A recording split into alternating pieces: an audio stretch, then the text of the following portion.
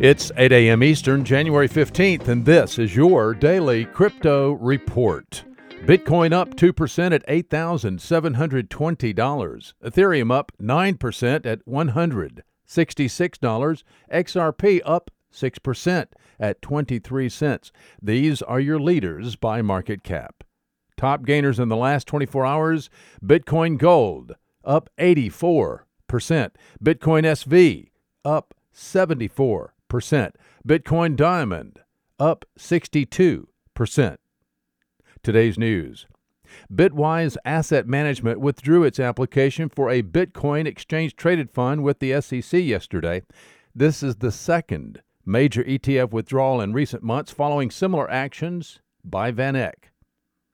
Reuters reports today that the United Nations is warning that attending a North Korean cryptocurrency conference in February is likely a sanctions violation. This warning comes following the indictment of Virgil Griffith on charges of conspiracy to violate the International Emergency Economic Powers Act. Cointelegraph has reported that the North Korean hacking group Lazarus has stolen over $500 million in crypto from cryptocurrency users from early in 2017 to October 2018. Well, if you're headed to the World Economic Forum in Davos, Switzerland, January 20th through 24th, you might want to consider networking with the crypto-friendly crowd on the promenade at Crypto Davos. Meet and communicate with some of the most influential folks in crypto and blockchain.